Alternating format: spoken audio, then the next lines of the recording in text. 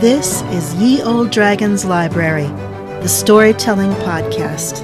This is the place to hear fantastical fiction and hear from authors of fantastical news stories. This episode is another chapter in the fantasy novel Plantwise, Book 1 in the Steward's World series. If you're ready for the magic of story, let's begin. Chapter 9.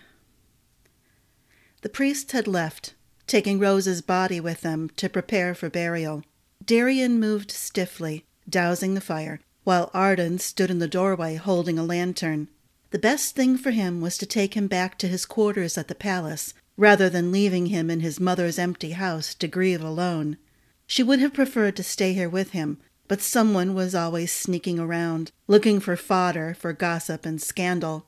She couldn't afford to let a whisper start now, when Maddox had likely come to Westerland to pressure her to elope with him. He might even use the threat of scandal to force her hand. She dreaded going home, to learn that while she was away, Maddox had announced their betrothal. How far could he insist and push until Alex confronted him with the truth? How long could her father hold out against the nobles, who had been insisting on a marriage alliance since the day she was born? If only creating a hint of scandal could ensure she married Darien. But nothing was sure.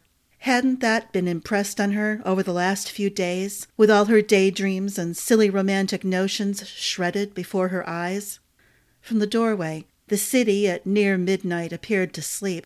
The rain that had vanished an hour ago threatened to return, churning in clouds across the sky and hiding the moon and stars. She wrapped a cloak scented with lavender tighter around her shoulders, Mistress Rose's cloak. Darien hadn't been so fogged with grief that he hadn't noticed the chill in the air. He had insisted she use it, and keep it, that his mother would want her to have it as a remembrance. All right. Darien sighed and stepped back from the dark fireplace. She reached for a second cloak, hanging on the peg by the door. From the worn embroidery on the collar and the lack of any scent at all, Arden guessed this had been his father's cloak, and Rose had kept it by the door, a holder of memories. Glinna flared into being in the doorway, the glow of her magic wavering. "You have to come home. Quickly. It's Caitlin." "What happened to her?" Arden's voice hurt from the need to shout her question, but the thick stillness of the darkened street restrained her. "Is she all right?" "She will be." Glinna wrung her hands and flew 2 circles around Arden, while Darien came and snatched up his father's cloak. "She was attacked when she was fetching the herbs. She surprised someone in your workroom." "Arden?" Darien shouted her name and reached to catch her as her legs folded. "The tree," Arden whispered. Now she understood that odd, detached feeling. "Someone killed my tree?" "They took it," Glinna growled. Arden thought she would be violently ill. She clung to Darien, her mind racing, while all the implications battered at her. Somewhere in that dizzy spinning, she was aware that he gathered her up in his arms and yanked the door closed to hurry down the wet streets to the palace. All that magic she had poured into the tree, all the blessings, the protection she had woven into it to guard and guide Westerland and nourish the crops and ward away pestilence and blight, gone. Once the tree had been planted, nothing would ever be able to move it, with its roots spreading out far underground, spilling her stored magic throughout the entire kingdom. Why had she delayed planting it, tying Westerland to her, no matter how far away she traveled? Arden almost wished someone had destroyed the tree. Stealing it was far worse, because they could appropriate her magic, force it to bless another kingdom. How could she stand knowing her magic was forced to benefit a thief? "It won't benefit them, will it?" she whispered, when the lights of the palace gates were visible. "What was that?" Darien paused and looked around, and found a bench tucked under an awning in front of a closed shop. He put her down and brushed damp hair out of her face. "What happened? You scared me half to death." "Someone stole my tree." Arden nearly burst into tears when horror wrinkled his face, swiftly transformed into fury. Darien understood, and his anger for her helped steady her spinning head and churning insides. "Auntie, they stole my magic, everything the tree is supposed to do for Westerland. But it won't do them any good in the end, will it?" "Planting that tree with lies wrapped around it? Burdened with theft and selfishness? Glenna shook her head. The glow of her magic darkened, and she shuddered. For a few years they will believe they have triumphed, but then their stolen prosperity will turn bitter and poison them. Whoever took the tree likely understands enough to know what a treasure it is, but they don't understand enough to look ahead and see how they will slowly kill themselves, their family, and in the end, their kingdom. A tree. Maddox took a deep breath to release a stream of curses at having been yanked away from a thoroughly pleasant game of seducing Bianca and frustrating Alex. A flicker of green magic among the leaves on one side of the tree stopped him. Then he understood. This was Arden's silly little magic apple tree that she had been so proud of. He had been bored silly the first time she described to him what she hoped to do.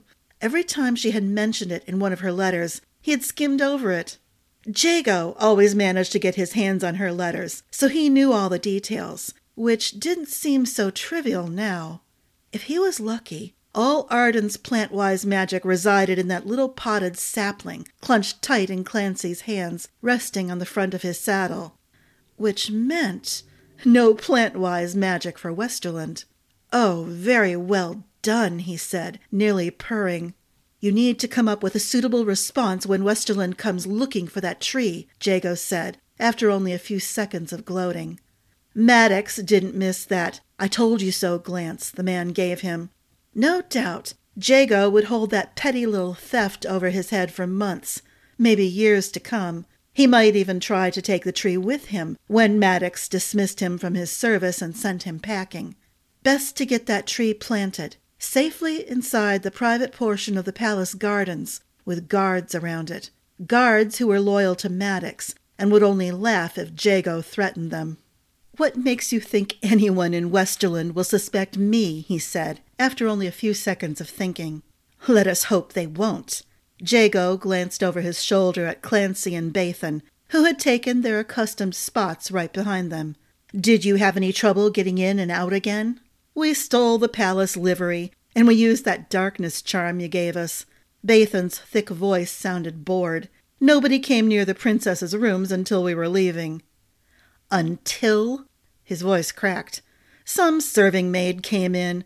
Clancy chuckled. "Knocked her flat before she could make a sound. She probably didn't even know we were there." "Did you hit her hard enough to kill her? We don't want the alarm raised until we're several hours closer to the border." "Oh, she's out and gone," Bathan spat. "If she's not dead, then her brains are scrambled for the rest of her life. We know what we're doing." Maddox muffled a chuckle, especially when Jago gave both henchmen a caustic look before turning around in his saddle to face forward. "As I was saying..." Jago heaved a long-suffering sigh that made Maddox want to tell Bathan to hit him right then and there, and preferably leave him on the side of the road. "Westerland might not suspect us, but we need several responses ready, depending on the tone of the message when they come looking. They may ask if we've heard any news. I can't imagine any of them have the wit or courage to accuse us outright. Still, best to be prepared. Best to attack, instead of waiting for them to get into position," Clancy grumbled. "True." Maddox grinned and cast a sideways glance at Jago, lit with flickering light from the lanterns carried on tall poles by the soldiers, in front of and behind them. This was turning out even better than he could have hoped. He wouldn't even be disappointed to reach Stonemount and find out his father wasn't anywhere close to death. He had Arden's magic apple tree. What did he need her for at all? Likely no other prince in any of the surrounding kingdoms would want her, once they learned she had so foolishly poured all her Plantwise magic into the tree and then let it get stolen. Maddox didn't know as much as he would like to about the rules of magic, but common sense said Arden wouldn't be drained forever. He would leave her alone, rejected by other princes and kingdoms, and follow the plan he had come up with while dancing with Bianca. Let her believe the marriage with Bianca was a matter of state. Leave her in silence for months, to eat herself up with jealousy and a broken heart, and impress on her the golden opportunities she had missed. Then, by the time her magic returned and she was a desirable bride again, He would have sired a son, preferably two on Bianca, arranged for her death, and could turn to Arden, playing the part of broken-hearted, grieving widower. This was perfect. This was better than the original plan. Not that he was going to compliment Jago on his decision. When was the man going to learn that he had stopped being the teacher and master long ago? Certainly Dermot was ready to discard him the moment he made too many mistakes. If we're careful, Arden will suspect nothing for months.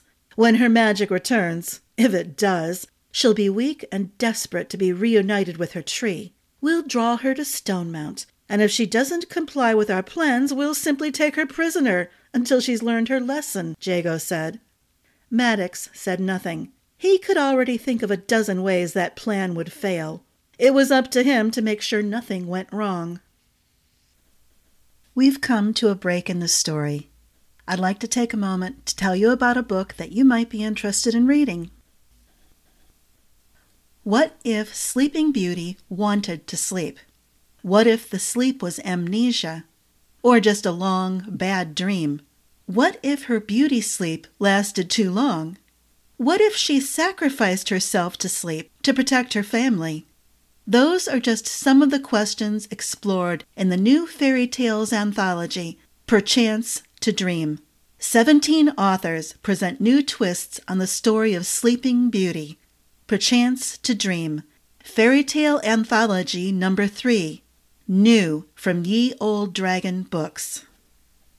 And now, back to the story. The gardens of the royal palace of Stonemount were half the size of the city that surrounded it, stretching out for acres across rolling meadows broken by sweeping stands of trees and exquisitely maintained flower beds. Dylan supported his grandfather as he and Ambrose headed into the sheltered corner of the garden, where Maddox had asked them to join him. His message had simply stated that he had been gifted with a tree imbued with magic, and he needed Ambrose's approval of the spot where he wanted to plant it. They walked in silence, with Maddox's muscle-bound assistants, Clancy and Bathan, carrying the potted sapling.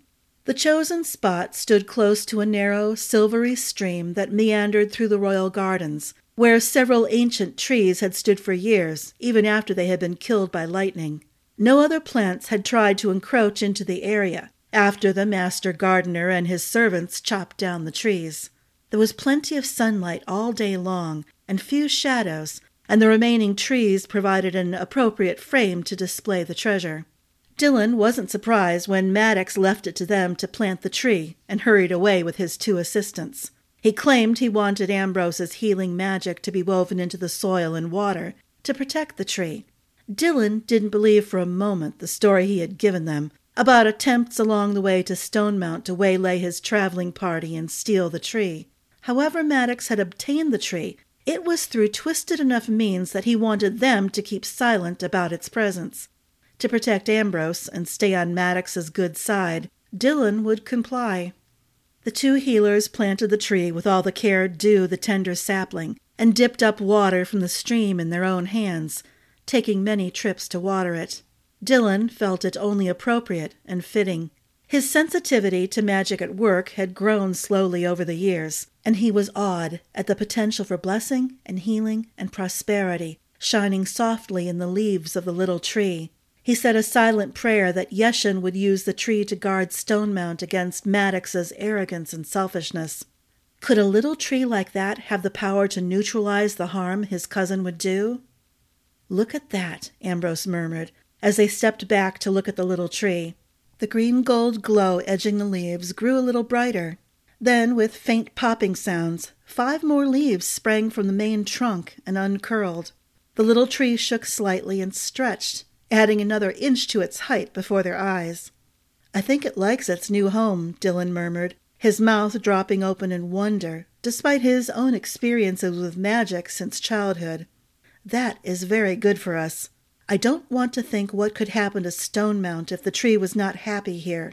Arden is a talented girl, but I doubt she realizes what she put into this amazing little creation of hers." "Arden?" Dylan shivered, sensing this was at the core of what wasn't right about Maddox's story. "Princess Arden? Of Westerland? Oh, no." "Exactly." Why would she be why would she be so foolish to give something so full of magic to Maddox? Dylan thought he would spew the remains of his dinner right there on the disturbed soil of the planting. I don't think she did. Such a massive working and weaving of magic was likely intended to stay in Westerland when she left to marry. Ambrose sighed. The taint of deception is already nipping at the roots of this innocent little tree. Maddox stole it? He kept his voice down, shuddering at a sudden fear that one of Maddox's bully boys would descend on them if they heard. He seems to prefer taking and threatening rather than asking. If a gift isn't given in fear, he doesn't value it. Ambrose sighed. We need to make a very good excuse for you to leave. Some vital errand for me, so you can deliver a letter to Arden, warning her. And watch what you say about the tree. If Maddox even suspects that I identified Arden's magic woven into this tree, well, I already know he reads my letters to and from Arden. He could stop them altogether, or substitute his own letters for mine to turn her against me, or make her think you despise her. Dylan studied the little apple tree, seeing it in a new light. Some of that light was pity for her loss, mixed with wonder at what the girl had wrought. Arden held hands with Darien during Mistress Rose's funeral, and didn't care what the gossips and rumor-mongers said or thought, or what news reached Maddox. Let him get jealous and rage and threaten her and finally show his true colors. She would welcome it. Nothing was right inside her. She sensed when her little tree was dry. She sensed when it was shaken on the thieves' long journey. She fought tears of fury when that was all she knew. Certainly not a sense of direction, a sense of distance. Something to give her hope of retrieving her tree before it was planted and lost to Westerland forever. She wondered sometimes if she would fall ill or faint, or even die if the tree was harmed. So she clung to Darien as much as he clung to her, both of them comforting each other. She put on a brave face and had her temporary maidservant, Lily, paint her face to hide her pallor. Darien needed her, and she refused to distract him in his grief to worry about her. Certainly, the loss of his mother was a greater tragedy than the loss of her tree, so she smiled for Darien and teased him to eat and get rest, and held his hand and straightened his hair and his clothes. And when he seemed most dazed and lost in grief and fighting not to show it, she kissed him. That certainly shocked him back to alertness. The kiss shocked her, too, because it was so utterly sweet and right. Magic throbbed through her, from her lips to her toes and the ends of her hair. Darien's eyes lost that aching, shadowy look for a few moments, and he smiled for her. So after that, they stole kisses whenever possible, which wasn't nearly as often as she would have liked. Never before had she realized so clearly what a public life she led. She vowed she would never kiss any other man. How could she, when this first kiss was so utterly perfect? Darien belonged to her, and when he was healed enough, she would make sure he understood. Arden told no one about the kisses except Caitlin. She visited her maid and best friend several times a day in the dark, quiet, cool room where she lay, recovering from her injury. The blow to her head was so grievous she needed to lay perfectly still. Light hurt her eyes, and sounds louder than a whisper made her head want to split open. The two girls whispered together, and Caitlin smiled for the first time, and her coloring looked better when Arden confided in her about the kisses. Caitlin was the only one Arden told when she sensed that the apple tree had crossed the border of Westerland, taken into another kingdom. The two wept together. Though Arden was quick to scold her friend not to cry, she would only hurt her head more. At the funeral, Arden held tight to Darien's hand, and was comforted by the returning warmth and strength in his grip. He was healing. She promised herself she would kiss him at the graveside, and hoped devoutly that Mistress Rose would see and know and be happy. If Maddox had any spies intruding on Mistress Rose's funeral, she hoped they would see her kiss Darien and report that to their master. She wanted him to know that he would never persuade her to leave her family and kingdom for him, no matter how he flattered and lectured and drowned her in poetic words. She and Darien led the procession from the palace chapel, heading for the garden gate, to walk down to the river and the burial grounds. On the second step of the chapel, she felt as if her feet were sinking through the stones, turning into roots reaching for soil. Arden clutched at Darian's hand, but her own hands wouldn't cooperate. She sank down into soil, into darkness. When she opened her eyes, Darian held her on his lap, clutched tight against him. Her mother knelt on the steps, holding her hand and cupping her cheek.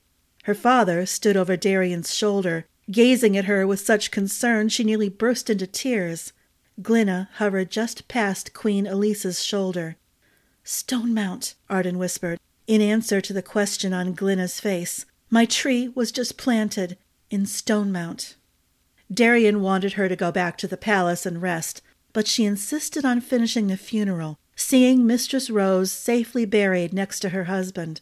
Arden tried until her head ached to focus on the words of the priest quoting Holy Writ and the singing of the children's choir. Mistress Rose had been choir mistress for nearly 30 years, and their sweet song, pure and steady despite the tears making so many faces glisten, was a tribute to her devotion and their love for her.